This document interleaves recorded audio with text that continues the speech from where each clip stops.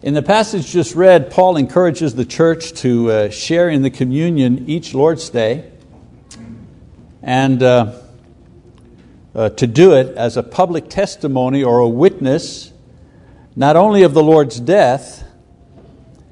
He says also to do this as a public confession of His resurrection as well, because he says to do this until He returns. So it's not just the death, not just the death that we commemorate, remember, but we also anticipate the return because we believe in the resurrection. Let's face it, if Jesus stayed dead, He couldn't return and there would be no need for a proclamation through communion. Now this is what Christians do. We proclaim the resurrection of Jesus, especially on the Lord's Day. Of course, this is what we do and this is what we say, but the world around us is not celebrating. The world around us is not proclaiming this message. The world around us is asking, is this really true? The world around us is talking about politics today. Wall-to-wall politics. Mr. Trump, Mrs. Clinton, sports, Hollywood gossip. That's what the world is talking about on Sunday, not the resurrection of Jesus. You see, if this resurrection is not true, if it's just fiction, if it's only an idea based on a religious story or a myth, then forget Jesus Christ and the religion that follows Him. Why do this? If it's not true, then Christianity is one of many religions and you're free to take it or leave it. You don't like this religion? Get yourself another religion that suits you better. If it's not true, then its teachings may be a guide to a lifestyle, but they have no real authority over us, no moral force in our lives, because a dead Jesus in the grave, well, it's just a man. And His teaching is just the teaching of an ordinary human being. Good teaching, wise teaching, follow it if you wish, but not the teaching of God. Of course, if it is true, if He is the Son of God, gloriously resurrected as we say He did, then He is God. As a matter of fact, that's the thing. Some people say, what was the moment, that your conversion moment? For me, it's too long a story, but it was the moment when the little light went on in my brain that said, and growing up Catholic, Jesus was everywhere, the Catholic Church, statues, pictures, the rosary. But one day, I think I was 27, 28 years old, it clicked on me. And I realized, wait a minute, I get it now. This Jesus, He's God. God is Jesus. You'd think I was pretty dumb, you know what I'm saying? Not realizing that before then, but it was like it really it's like these two things were separate, but they were never connected in my mind.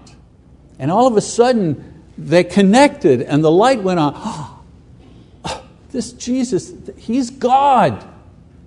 He is God. And what He says is true and has absolute authority, both morally and spiritually, over each one of us, whether we believe it or not. So if the resurrection is true, then we can anticipate His return, but we can also anticipate His judgment. And we can accept the reality of both heaven and hell. Now we Christians, we celebrate the Lord's Supper because we firmly believe that Jesus' resurrection from the grave is true, is an historical event that affects our entire lives, is an event that has evidence to support it. In his famous book entitled The Case for Christ, author Lee Strobel lays out in courtroom fashion the case for believing that the resurrection is true. You need to know something about Lee Strobel if you realize how important his book was. Lee Strobel was the legal editor for the Chicago Tribune newspaper. He wrote about trials and legal issues and matters involving new laws and the Supreme Court and so on and so forth. Lee Strobel, tough legal reporter, was a skeptic at best, probably an atheist, when his wife announced to him that she had become a Christian.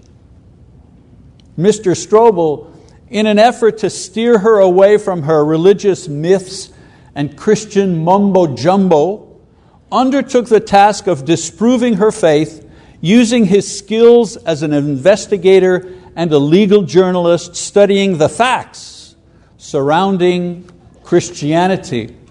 And I read a small paragraph from his book, and I quote,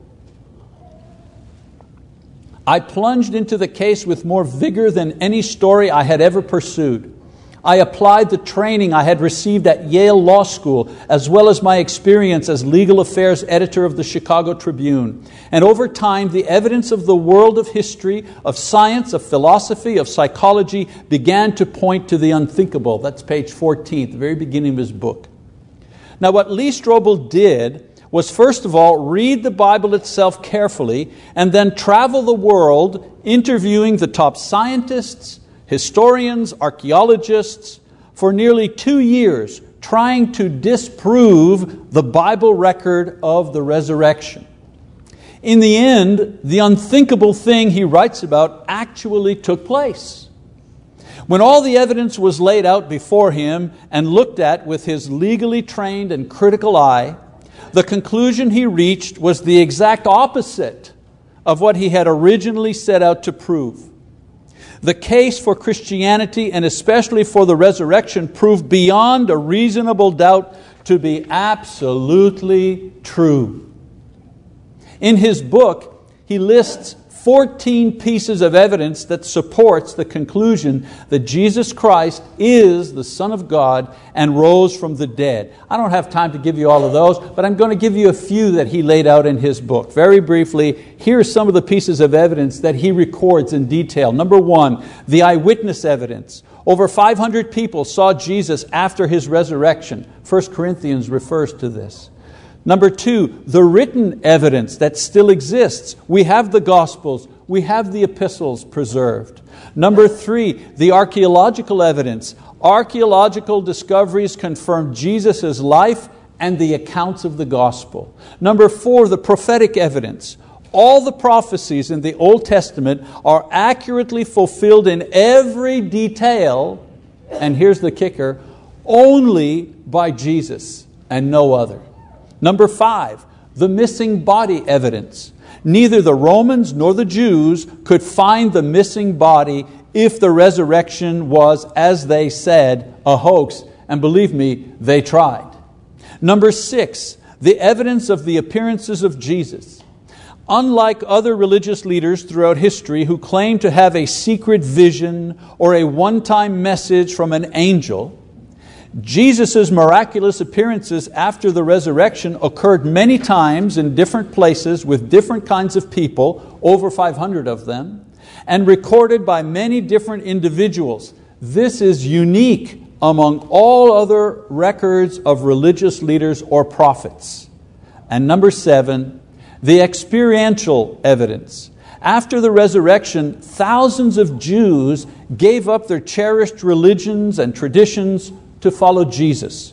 Throughout history, millions of people have been totally transformed by their relationship with Jesus Christ. You see, a hoax and a dead body, a madman, just a religious idea, no matter how sublime, cannot affect dramatic change in people's character and conduct. Only a living being can do this. In the end, Lee Strobel reviewed all of the evidence, not just what I shared with you this morning, but all of the evidence. He went over all of the interviews and all of the research, and he wrote the following, and I quote, "All of this I now believed. The evidence of history and of my own experience was too strong to ignore." Page 268 of his book. You know, throughout history there have been many Lee Strobels. His journey may be an exaggerated version of our own coming to faith. One thing is sure for every generation, however. There are more than enough eyewitnesses as well as historical, circumstantial, and logical evidence to lead anyone to the reasonable conclusion that the resurrection of Jesus Christ is a fact, and a fact of history.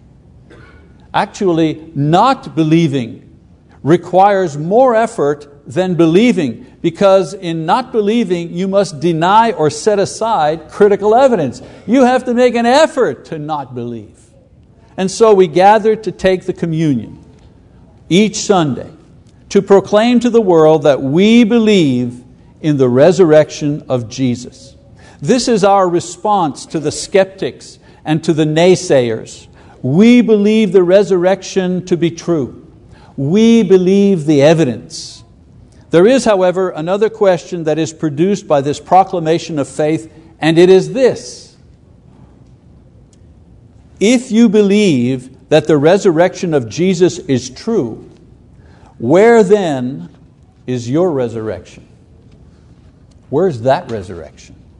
In other words, if Christ has passed from death to life in that tomb on that Sunday morning, where is the evidence that His disciples have experienced the same type of transformation?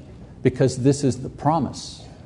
You see, Jesus left a public witness of His resurrection from the dead. I mean, it would be useless to us if He would have been left to rot in the grave for all to see, right? I mean, what kind of gospel or good news would it be if the apostles would have preached that, well, it's okay, don't worry, God will take away the dead body and one day He'll resurrect you from the dead. Well, He didn't resurrect Jesus, but that's just a small point. Who would follow Jesus then? Would anyone give up their lives for this type of promise? Could you have confidence in your dark moments if the bones of your Savior were withering away in a grave somewhere in the Middle East? Of course not. We live and serve and even die for a risen Savior, not a dead, decaying one. And so the question that naturally comes is the one that I've asked you already once. What makes us think that we can make a witness for a risen Savior when we have a dead spiritual life of our own? In the time of Malachi the prophet, God rejected ritual worship because it was offered by people who were dead spiritually. They were just going through the motions, the same old thing all the time, round and round,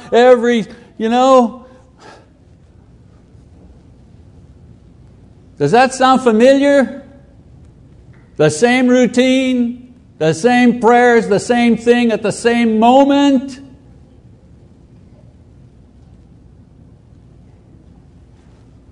Let me read to you what God says to these people. Malachi, chapter 1. God says, a son honors his father and a servant his master. Then if I am father, where is my honor? And if I am a master, where is my respect, says the Lord of hosts to you? But priests who despise my name, but you say, how have we despised your name? You are presenting defiled food upon my altar, but you say, how have we defiled you? In that you say the table of the Lord is to be despised. But when you present the blind for sacrifice, is it not evil? And when you present the lame and sick, is it not evil? Why not offer it to your governor? Would he be pleased with you? Or would he receive you kindly, says the Lord of hosts? But now, will you not entreat God's favor that He may be gracious to us? With such an offering on your part, will He receive any of you kindly, says the Lord of hosts? Oh, that there were one among you who would shut the gates, that you might not uselessly kindle fire on my altar. I'm not pleased with you, says the Lord of hosts, nor will I accept an offering from you. For from the rising of the sun even to its setting, my name will be great among the nations, and in every place incense is going to be offered to my name, and a grain offering that is pure. For my name will be great among the nations, says the Lord of hosts. But you are profaning it, in that you say, the table of the Lord is defiled, and as for its food is to be despised. You also say, my, how tiresome it is. And you disdainfully sniff at it, says the Lord of hosts, and you bring what is taken by robbery and what is lame or sick. So you bring the offering. Should I receive that from your hand, says the Lord? But cursed be the swindler who has a male in his flock and vows it, but sacrifices a blemished animal to the Lord. For I am a great king, says the Lord of hosts, and my name is feared among the nations. What makes us think that we can succeed in doing the very same thing today? When I say, where is your resurrection? I'm asking about the transformation in your life that has taken place because of Christ. Most here were baptized at one time or another when they became Christians. Peter says that immersion in water in Jesus' name brings us forgiveness and the new experience of the indwelling of the Holy Spirit of God, Acts chapter 2, verse 38. This burial in water symbolizes the actual burial of the old man of sin and the resurrection literally of a new person in Jesus Christ. This is what Paul is talking about in chapter 6 of Romans. He says the following, or do you not know that all of us who have been baptized into Christ Jesus have been baptized into His death? Therefore, we have been buried with Him through baptism into death, so that as Christ was raised from the dead through the glory of the Father, so we too might walk in the newness of life. For if we have become united with Him in the likeness of His death, certainly we shall also be in the likeness of His resurrection, knowing this, that our old self was crucified with Him in order that our body of sin might be done away with, so that we would no longer be slaves to sin. And then in Galatians chapter 3, verse 23 and 23 to 26, Paul talks about the same thing. He says, but before faith came, we were kept in custody under the law, being shut up to the faith which was later to be revealed. Therefore the law has become our tutor to lead us to Christ, so that we may be justified by faith. But now that faith has come, we are no longer under a tutor, for you are all sons of God through faith in Jesus Christ. For all of you who were baptized into Christ have clothed yourselves with Christ. There is neither Jew nor Greek, there is neither slave nor free man, neither male nor female, for you are all one in Christ Jesus. As I said, most here were baptized. This is good. This is wonderful. This is the correct biblical response to the preaching of the gospel. This is the proper way of expressing our faith in the risen Christ. We too are buried, but we too resurrect from the waters of baptism with Him. But my question comes back, but where is the resurrected life that follows this? Jesus showed Himself to hundreds of different people for 40 days and nights in order to create faith and hope in His disciples that His word and His promises were indeed true. When they saw the resurrected Lord, they said to themselves, wow, everything He said is true. Everything. After all, if He could be resurrected by the Holy Spirit, then the same Holy Spirit received at baptism would also resurrect all believers as well. Romans 8, 9 to 11. So I ask this question yet another time. Where is our resurrected life? Where is our 40 days or 40 years of resurrected witness? Where is our power to bring faith and hope to other lives? When you read the different accounts of Jesus' resurrection and the 40 days and nights afterwards, you find that His essential nature changed. I mean, the apostles said that Jesus appeared and disappeared at will. He shone brightly. He made the Scriptures come alive, and then He ascended into heaven.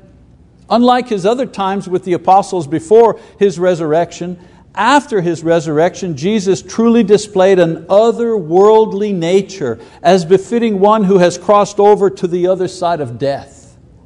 He was with them, but He wasn't like them anymore.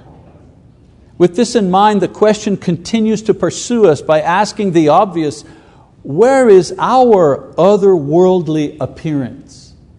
Where is our otherworldly nature? Paul talks about this in Galatians and Ephesians when he encourages the brethren to walk by the Spirit and put on the new self in the image of God. And James alludes to this personal resurrection when he tells disciples to seek and display the righteousness and the gentle wisdom from above, and not the jealous and ambitious wisdom from below. And so whether it's Sunday or it's Monday or any day, do other people actually see and feel a difference in us? In other words, do they see an otherworldliness about us? You know, the worst insult that wasn't meant to be an insult to me when I became a Christian, and I'd only been a Christian not long, a few months, 4 or 5 months, and I was working for a large corporation, Bristol Myers, in an office and so on and so forth. And at one point at lunchtime with one of my work fellows, we were just talking and chit-chatting, how you do in the lunchroom. And we talked about religion, and I said, I'm a Christian. I was thinking, oh boy, I'm going all out for Christ now, man. I'm going to do it. I'm a Christian. And he looked at me, he says, yeah, so am I, but I never thought you were. Wow. And east and west, I still remember that. I still remember that to this day. What was he saying? I don't see any otherworldliness in you. I knew he was a Christian, that's why I wanted to, There was something about him, but that something about him, it wasn't about me. I didn't have that thing that he had. That's what I'm talking about. Brothers and sisters, what good does it do us if we come here each week and we proclaim the Lord's resurrection in the same old way, and take this communion, but we fail to live the resurrected life that He calls us to live when we leave this place? His resurrection is true. Nothing can change it, nothing can deny it. But unless we are living resurrected lives, His resurrection is in vain for us personally. And so we've gathered here to share in communion this morning. Paul said that we do this to proclaim our faith in Jesus' resurrection until He returns. And when Jesus returns, the resurrected Jesus will gather Christians who are asleep in their graves and the living Christians who are experiencing resurrected lives. And so this morning we're going to sing our song of invitation before we take the Lord's Supper in order to call out to some of you here today. Our songs call out to those who have not yet believed in the resurrection. And the song calls on you to change your mind and believe the evidence at hand. From the moment Jesus came to earth, He called on would-be believers and disciples to express their faith in Him through baptism. At first, John the Baptist prepared for His arrival by baptizing those who accepted His message. Then Jesus and His apostles baptized those who believed in Him and confessed His name. Afterwards, the apostles and all those preaching the gospel have baptized those who repented of their sins and confessed their faith in Jesus Christ from that day to this day. And so today we follow that biblical example and teaching by calling on all those who have not done so of their own free will to go ahead, confess Christ, repent of your sins, be baptized in order to wash away all of your sins and begin that new resurrected life with Jesus Christ. Secondly, our invitation songs also call to those who have not led resurrected lives, even though they have once been buried in the waters of baptism. This may be the day you wish to match the symbolism of your baptism with the reality of a life resurrected above the love of the world, above the lust of the flesh, above the sinfulness of pride, above laziness and unfaithfulness. You know what? Perhaps it's time to begin to live the resurrected life that you've only pretended to have in the past. Maybe that day is today. And then our songs also call on all those who need to depend on their risen Lord to sustain them in their hour of suffering. Perhaps you're a baptized believer needing help to live the resurrected life, and you want to experience it but too weak to achieve and need the ministry of the church. In 1 Corinthians 11:33, Paul tells the brethren to wait for one another so all can take the communion together as one body. So as we share the Lord's Supper today, remembering that glorious resurrection so long ago and anticipating our own final and full resurrection when Jesus returns, let us wait for one another before we partake. Wait for the one more song, so that those who need to come to the Lord's table through the waters of baptism or through healing or forgiving prayers of the church or ministry, let's wait for those who need to prepare themselves in their minds and in their hearts. If you're not ready to take communion, then please prepare yourself in the way that you need to as we stand and as we sing this medley of songs as our invitation this morning.